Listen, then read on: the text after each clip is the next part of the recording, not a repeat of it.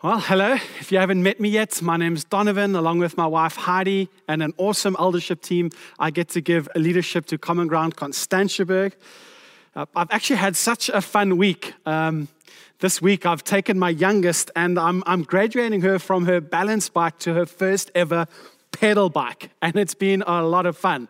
My back has taken a bit of strain, and then I figured out, actually, like you can see in the picture, I took a broomstick and just taped that thing to the bike, and it's been so much fun teaching her how to pedal and balance at the same time. It's brilliant to see her already on day 2 starting to balance on her own as I'm able to let go and let her just start cruising. I'm excited for, as a family, to be cruising around Takai Forest soon. It's amazing. My kids are growing up, they're maturing, and actually it's been a really helpful picture for me personally in preparing for this message, because we've been looking at maturing. We've been speaking about becoming emotionally mature based on Pete Scazzero's book, Emotionally Healthy Disciples. Before I carry on with the message, let me ask you a question quickly that I'll come back to in a few moments. I want you to give it some thought. You know, for my little Becky, for her riding and starting to ride on her own, it's a sign that she's growing up. What I want to ask you, as a Christ follower, what for you is the ultimate sign of spiritual maturity? What for you is the ultimate sign of spiritual maturity? Why don't you give it some thought? I'll give you a couple of moments. Just think on it. I'll come back to it in just a few moments. What for you is the ultimate sign of maturity as a Christ follower? Well, in this series, we've been looking below the surface of our lives at our God-given emotions. We're recognizing that emotions help to reveal to us the state of our inner lives, the state of our hearts and minds. They can be a little bit like the lights on the dashboard of your car. You don't want to ignore them, because when you ignore them, it means trouble's brewing or you're having less than optimal performance in your vehicle. You know, emotions help us to see, help us to notice that there's some fault lines or cracks in our inner lives, in our thinking, in the view of ourselves, in our view of the world. And that impacts the way that people experience us and, of course, how we experience the world. Now, truthfully, if we're growing in our maturity as Christ followers, at the same time, we have to be growing in our emotional maturity. It's impossible as Christ followers to be maturing into the image and likeness of Christ if we're not also maturing in our inner selves. We're not being matured if God isn't at work in all of our lives, bringing about transformation and formation. And really, in this series over the last few weeks, we've just skimmed the surface of what is a lifelong journey for all of us. If you really want to take a deeper dive, if you really want to ask God to massage all these truths deeper into your life, I really want to encourage you to get the book, start reading it, work through it, maybe even get together with a couple of friends. You won't be sorry. It really is a powerful tool that God can use in our lives. And in this final week of the series, we get to explore how our emotional health impacts and flows towards those around us. And actually, it flows to those around us in really powerful waves.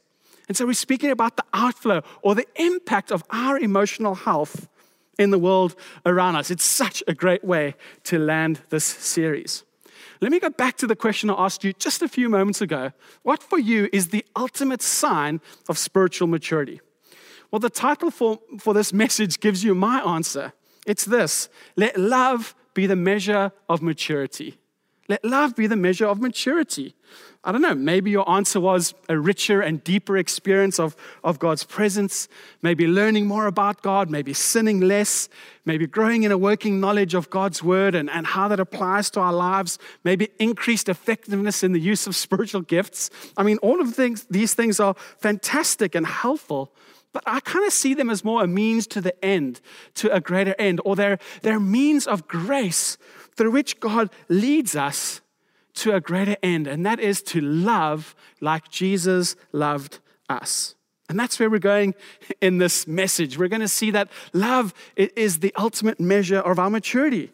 We're going to look at Jesus as our example. And more specifically, we're going to look at the incarnation of Jesus as our model for loving well. And then I want to get really practical. I want to look at 3 really practical ways that we can start to give expression to this love in our lives and in our togetherness. Then I'm just going to land in prayer. In fact, let me pray for us, and then I'll carry on. Father God, thank you for this opportunity for us to be together. We thank you for what you've been doing in our hearts, in our lives, how you've been forming us over the last few weeks. God, we pray that you would continue to have your way in us, God.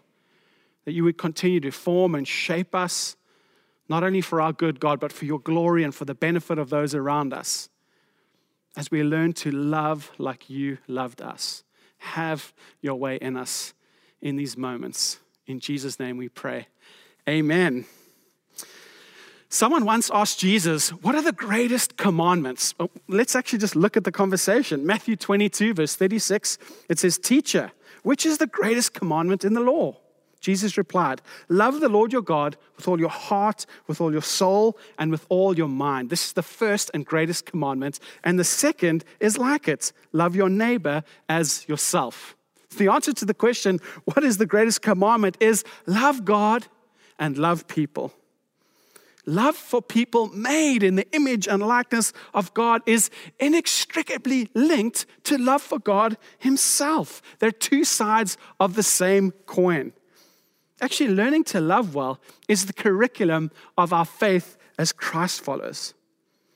As we're formed, as we're shaped with ever-increasing measure into the image and the likeness of God, we have to be, at the same time, growing in our ability to love others like God loved us. Actually, the church, meaning us, Christ followers, we're to be the most loving people on the face of the earth. There ought not to be any people in this world who love more extravagantly, genuinely, and beautifully than Christ followers. And we are those learning to love like Jesus at home, in our schools, in varsities, at work, on the sports field, in our families, amongst our friends, even right here in the local church. The fruit of a healthy church is to grow in loving well, loving extravagantly, loving counterculturally. I want us to turn to John chapter 13. We're going to look at this passage of scripture which shows us how Jesus expresses his love for us. I'm not going to work through the text verse by verse, which is normally what we prefer to do. We're looking at this text because it gives us a brilliant snapshot into how Jesus expresses his love and what we can learn about that. So read with me from verse 1. It was just before the Passover feast. Jesus knew that the time had come for him to leave this world and go to the Father. Having loved his own who were in the world, he now showed them the full extent of his love. The evening meal was being served, and the devil had already prompted Judas Iscariot, son of Simon, to betray Jesus. Jesus knew that the Father had put all things under his power, and that he had come from God and was returning to God. So he got up from the meal, took off his outer clothing, and wrapped a towel around his waist. After that, he poured water into a basin and began to wash his disciples' feet, drying them with a towel that was wrapped around him. Let me skip to verse 14. Now that I, your Lord and teacher, have washed your feet, you also should wash one another's feet. I have set you an example that you should do as I have done for you. I tell you the truth, no servant is greater than his master, nor is a messenger greater than the one who sent him. Now that you know these things, you will be blessed if you do them. And then verse 34, a new commandment I give you, love one another. As I have loved you, so you must love one another. By this, all men will know that you are my disciples if you love one another. I mean, we've heard Jesus share the command to love God and to love people. Right here, we see him living it out. I mean, it's just brilliant, refreshing, challenging. We don't only follow laws, we don't follow rules, we follow the person of Jesus Christ. And we get to shape our lives on his life. Speaking about love is one thing. Living it out is something completely different. I mean, just a few chapters later, John chapter 15, Jesus is speaking about the vine and the branches, and he says something similar in verse 12. He says, my command is this, love each other as I have loved you. Greater love has no one than this, than to lay down his life for his friends. I want to say again, let love be the measure of your maturity. This is how we know we're remaining in God. This is how the world will know that we are his disciples, that we are the people of God. Have you ever thought about, when you pray to God and you say, God, would you show so-and-so your love? Would you reveal yourself to him? I mean, do you know how God answers that prayer? Well, partly, in his sovereignty. But I believe most of the time, God answers a prayer like that through you and through me. God continues to show his love to the world, to people, through the way we love each other and through the way we love those made in the image of likeness of God in the world around us, in our worlds. I hope you can see that this series and this talk about emotional maturity, it's not just so that we can be, lacquer people, that, when people come to Common Ground, we're just filled with a bunch of really nice people. Of course, we don't want to be jerks, but we're not trying to just be nice people. We're seeking emotional maturity because we want to learn to love like Jesus loved us, extravagantly, powerfully, transformatively. As we explore how our emotional health empowers this love, as I said, we're going to look at the incarnation of Jesus as our model. It can all sound, quite impressive, but the word incarnation, it's a theological descriptor of two really basic truths. The first truth is that Jesus left heaven, took on the form and likeness of humanity, and entered into our world. That's the first thought. The second one is that Jesus remained true to himself while he entered into our world. Let's just explore these two ideas quickly. Number one, God entered into our world. Right at the beginning of John chapter 1, verse 14, you read, the word became flesh and made his dwelling among us. How cool is the way the Message paraphrase puts it? The word became flesh and blood and moved into the neighborhood. I mean, it's just so beautiful. We read earlier, about this no greater love has anyone than to lay down his life for his friend. Well, that's not only about dying for someone. It can also be about living for someone, moving into their neighborhood. I mean, think about Jesus. He put aside every advantage that he had for love. He left behind his titles, his glory, his comfort, his convenience, his privilege, his might, and his majesty to love us, to express his love for us. This truth of the incarnation, it's an incredibly unique facet of the Christian faith. And actually, it's something we take quite for granted. But I want us just to think about the power of it for a moment. God, the creator of all things, God, the creator of you and me, the creator of who we are, knew that for us to truly experience the love that he had for us, he knew he would have to enter into our world. I mean, God loved us long before the incarnation, but he knew for us to experience that love, for him to properly and appropriately express his love for us, he had to enter into our experience. And he did it. Isn't it just beautiful? Imagine a little girl. She comes to her parents. She's just had a nightmare, and she's a bit freaked out in the middle of the night. And the parents, being so theologically strong and secure, and of course more than a little tired, they tell the little girl, you know what? Just go back to bed. God's with you. Everything's going to be just fine. To which the little girl replies, "That's great, but I need someone with skin." I mean, I think we all feel like that from time to time. But did you know that Jesus still has skin on this earth? It's called the church, which is his body that fills everything, everywhere.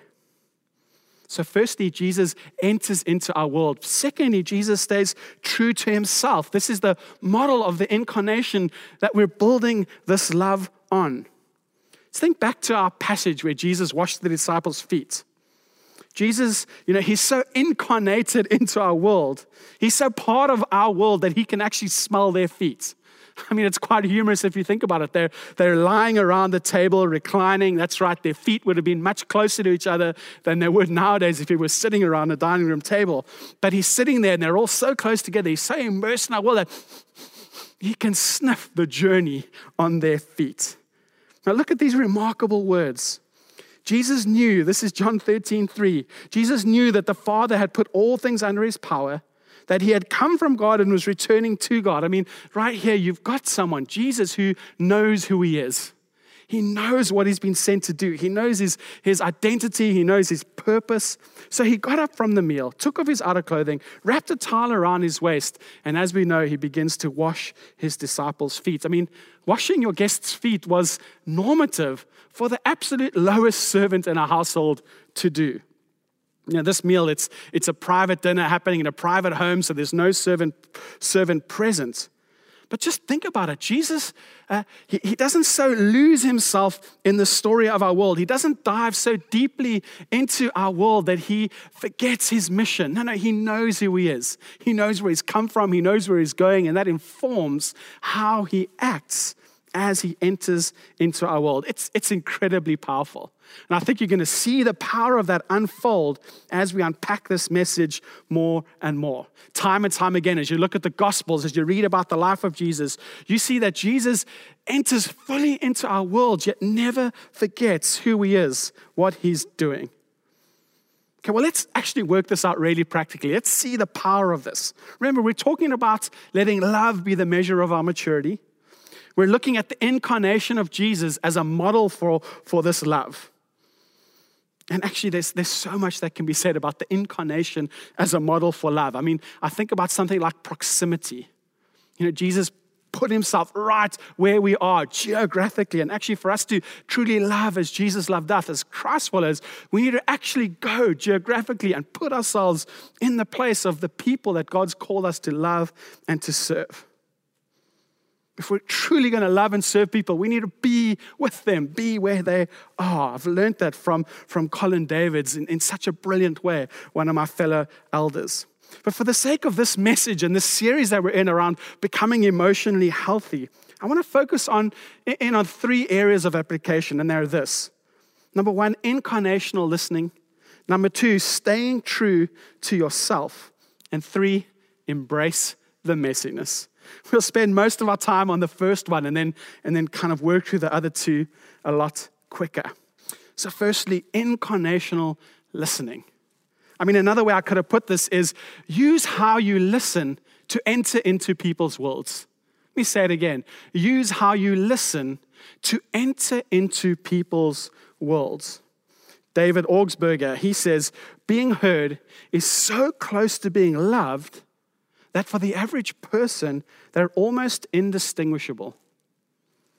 Learning to listen, to enter into someone's world is a big deal when it comes to loving them. It's about listening to understand what life is like for them, what current or past experiences are impacting them right now in this moment. It's how we start to build empathy and understanding for their story, for their perspective, for their emotions. I mean, it's just absolutely beautiful. Dutch writer and professor Henry Nouwen, he says, listening is a form of spiritual hospitality by which you invite strangers to become friends. I mean, just beautiful. This is incarnational listening. Now, it might sound really easy, but I can assure you it isn't. Generally in our culture, listening is done for the purpose of defending yourself, for, giving an opinion or advising someone on something. I'm listening to you, but the whole time I'm making mental notes on where the cracks are so that when you're done, I can have my chance and I can kind of correct you or show you a better way. I'm really just listening to get to my turn. We're waiting for someone to finish or we really struggle. We really can't keep listening to them because we feel, maybe so underrepresented or misunderstood, that we can't imagine that they could possibly have a point that we could humbly learn from or that we could even understand where they're coming from and maybe even grow from. No, we're so afraid of sometimes losing any ground in a conversation that we can hardly bear to allow people to speak and for us to truly listen with her humility before our emotions start to boil and we just have to break in. When we listen like this, when we listen like our culture teaches us to listen, we're losing out on opportunities to express true and deep love for people, which is what we want to do as we want to love like Jesus loved us. I mean, the truth is that so much of the health and the growth and the fun of our togetherness, of societal change, of our teaming and simply loving is shaped by our ability to listen well, meaningfully, and genuinely. Well, the good news is God can help us. And we can certainly upskill ourselves in the art of listening. It's going to take some feedback. It's going to take loads of humility. It's going to take some intentionality. But I can assure you it's worth every ounce of effort. I wonder if I had to ask you a question. When was the last time you asked a friend or someone close to you what your listening skill is like? Are you a good listener? Maybe when was the last time you actually sat back and thought to yourself, what can I learn about the way people listen to me that can really empower me to listen better? When was the last time you reflected on your own listening skill or aptitude? I mean, it sounds small, but this stuff really matters if we're going to enter into people's world. I remember one time I got to meet with, I guess we could call him a high-profile leader in the city of Cape Town. I was feeling a bit spared, to be honest, a little embarrassed. I kind of was wondering how we ended up setting up this meeting, and I didn't know what I was going to say to them that could possibly add any value to their life. And we sat down, and I was blown away. We sat together for 2 hours. Never once was this pastor distracted. Never once did he seem bored. Never once did he look at his phone. Never once did he look around or look for someone he recognized or greet someone. He just focused in on me. It was so noticeable to me because there was another guy that was with him, more of an admin guy, and this poor guy, he was checking his messages on his phone quite regularly. He was looking around. He looked a bit agitated. Every now and then he looked at his watch, glancing here and there. By the way, for those of you who have smartwatches, looking at your messages on your smartwatch is equally as bad as looking at your messages on a phone. So if you think you're fooling anyone, you're not. But I remember leaving that time with that pastor feeling so loved. I felt so important. I felt treasured. I felt valued, and I left warm. Honestly, I don't think I added anything to that guy's life. I'm sure all my fears were realized, but you know what? I didn't even care or give it a thought. I felt loved, I felt valued, and I felt listened to. Guys, we can do this for each other. Now, let me get super practical here for a moment. Now, for some of you, this is going to sound a little bit of self-helpy, but I want to think of this as coaching more than anything else. It's not just about tips and techniques and tricks for us to, make sure people feel nice or, we can just tag on to our listening. No. Incarnational listening means that you really believe someone has intrinsic value, that what they think, that what they feel is important, that they have experiences and views that you need to hear about. It's considering others better than yourself, as God encourages us to in Philippians 2. So Peter Scazzaro, he refers to 3 questions to be aware of when you enter into a conversation. He says, 1, am I fully present or am I distracted? He says, am I loving or judging? Am I open or closed to being changed? To listen like this, to listen well, requires strong character and a lot of emotional maturity. That's why this week is the final week of this series on becoming emotionally mature. We need to allow God to mature our emotions. We need to process things. We need to work through things. We need to ask God to form us because if we're not emotionally mature, if we're not emotionally growing, we're really going to struggle. In fact, it's nearly impossible for us to listen well and therefore to truly express love to people in a way that impacts them so massively. So let's put some more flesh on this incarnational listening, the idea of listening to enter into someone's world. When you connect with someone, you could ask them a question like, hey, What's the biggest thing that's impacting you right now, and how do you feel about it? Then what you do is you give someone your full attention. I mean, you're here, you're in the moment, you're sitting at the table. Just put everything else away and make the most of being present in this moment. Don't think about what you're doing next. Don't think about how you're going to respond to them. Don't think about formulating what comes next. Just be present. Listen. Look at their nonverbal communication. Pick up on facial expressions, posture, tone, eye contact, movement. Start stepping into their shoes, putting yourself in their circumstances, trying to identify with them. It doesn't mean you have to agree with them. Try not to judge or interpret what's being said. When someone is done, you could ask something along the lines of, hey, is there anything else on your mind? Or is there something you haven't said that you wish you had said? You could say to them, hey, out of everything that you shared to me, what would you say is the most important thing and the one thing that you really want me to walk away with and remember? These are ways we can truly love people, enter into their world through the way we listen. And of course, this does apply to our COVID world, to our online Zooming world. Are you checking messages while people are chatting to you on Zoom? Are you busy working on your to-do list? Sometimes we put productivity above presence, and it's so easy online.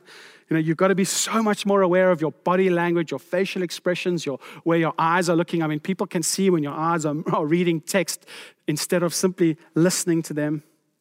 And of course, this stuff isn't as difficult if we're talking about something neutral, but it becomes exponentially harder if someone is speaking about you or disagreeing with you or is concerned with something maybe that you did.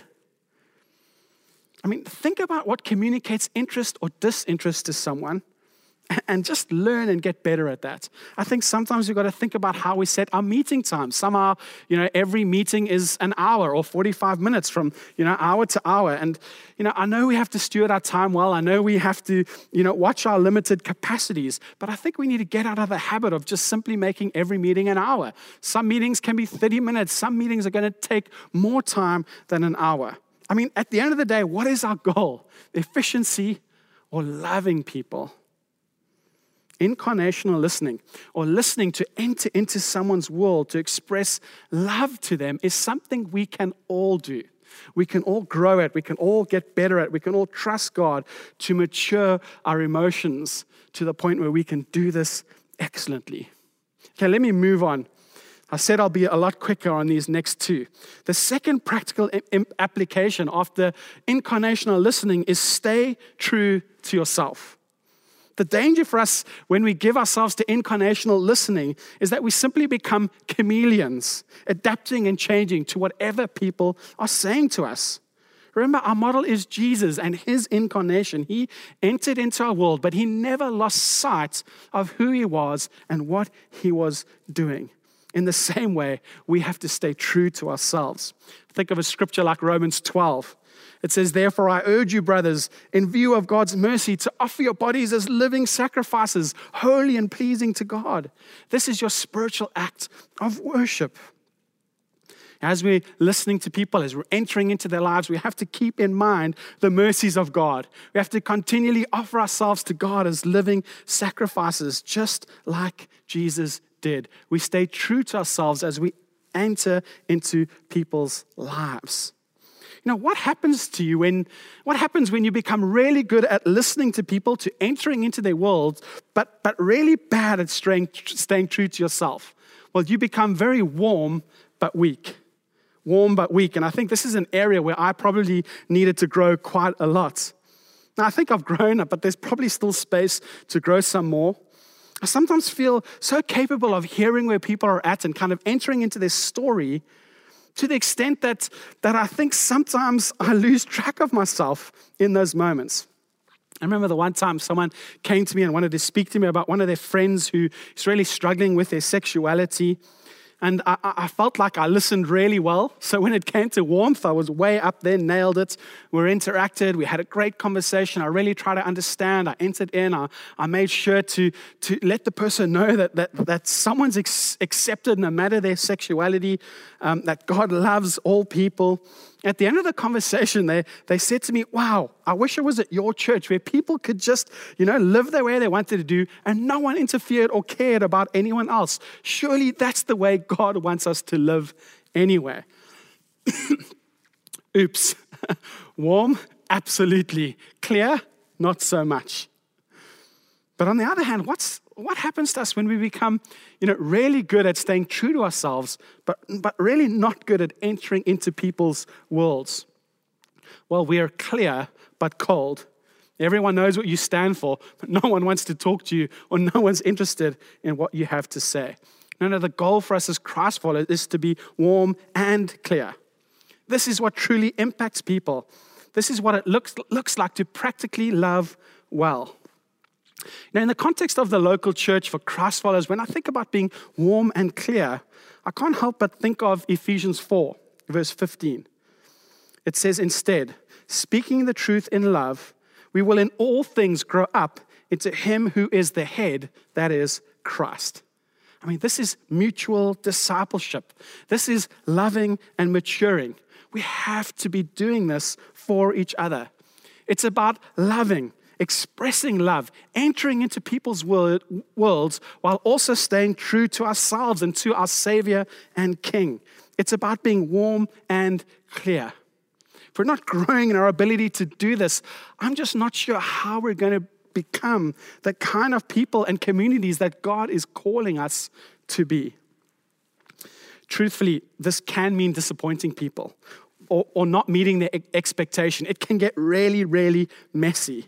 And that's actually our final application for the message is embrace the messiness of loving well. I reckon you'll know if you're getting this right, or more wrong than right, if your life is simply neat. If everyone in your life kind of just feels warm around you and, there's no real conflict, or in your community there's just total harmony all the time, you can safely assume that you're all warmth. When we speak the truth in love, when we're warm and clear, it definitely gets a little messy, but I think we should embrace it. Let's not be silly. We're not looking to make trouble for trouble's sake. Not all messy is good messy, but if you think about Jesus in the Gospels, he often left people feeling loved and disappointed, or troubled, or deeply challenged, reflective, or even thoughtful. Maybe I can paint a few examples for us of what this can look like in our togetherness. Picture a life group leader. They reach out to someone in their group who is just a little bit detached, doesn't seem to be engaged or responsive to messages on the group or connection times. And as they sit down and the conversation unfolds, the life group leader really enters into that person's group and learns some things that really helps them understand where this person's coming from and why they're experiencing them the way they are. And it's a real breakthrough, and it's a really warm moment. Then the life group leader reminds the person about the importance of not giving up meeting together, as Hebrews 10 reminds us, and that we should prioritize the togetherness and think about the possible impact of our presence on the well-being of the rest of the group. Well, all of a sudden, the person leaves upset. They're challenged, they maybe felt misunderstood. But I say, fantastic conversation. I think that's warm and that's clear. What about this one? You go to someone to apologize for something you did or said. They listen so well that, you feel like they really understand where you're coming from. You're feeling loved, you're feeling accepted. They even forgive you. And then they suggest how you guys could maybe process something like this next time those set of circumstances happen. Maybe they suggest something that you could do differently next time that happens. All of a sudden, you feel a little bit put out. You feel a little misunderstood, even deflated. Hey, I say, fantastic conversation. There's warmth, but there's clarity around who we are and what we're doing. Now, I've noticed something about our culture that sometimes we value confession or honesty over discipleship and truth. Like owning up to something is the highest virtue we have. It certainly is the right step in the right direction, but it's not the goal. Here's one last example that really gets to me still. I remember someone coming to me at church or from church and asked me for a coffee, and we hang out. And, they really buttered me up, I guess, told me that, they're so grateful that, I'm in their life and they've got a fantastic relationship with me and that we can hang out. And they go on to tell me about a sexual relationship that they've just entered into recently. And I feel like I'm listening well and I'm paying attention. I'm feeling a lot of empathy for the guy. He's getting on in life and longing for love. And so meeting this person really meant so much to him.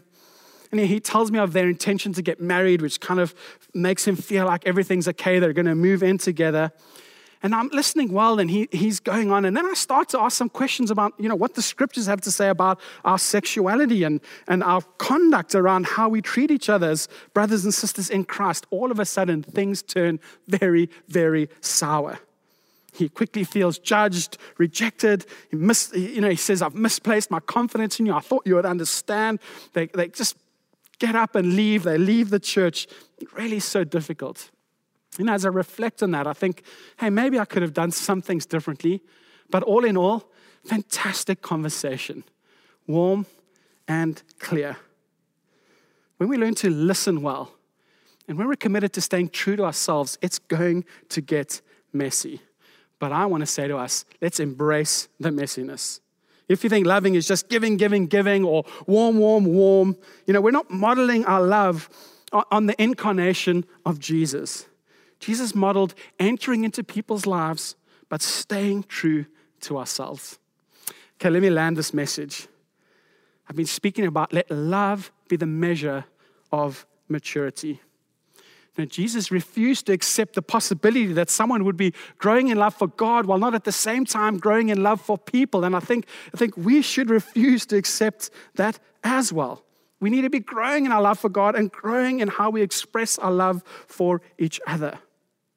And actually, this is in reach for all of us. Incarnational listening, staying true to ourselves, embracing the messiness. We can all do this as God matures us. Love cures.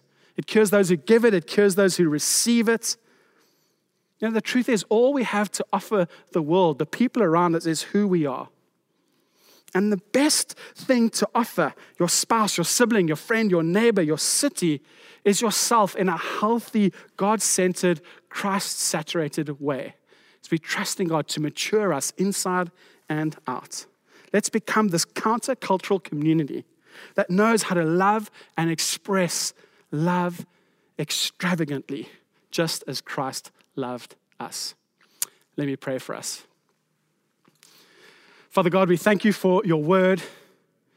We thank you for its power at work in our lives, for the transformative power of your word, for the transformative power of your incarnational love, that God, you entered into our world, never losing sight of who you are and what you're doing. And so, God, we can experience forgiveness of sins, experience salvation, experience life to the full, relationship with you. God, we want to be those who love like you loved. Help us, Father. Coach us. Build us together as a community who know how to love each other and to love beyond ourselves into this city for your glory and our good, God. Amen. Thanks, guys.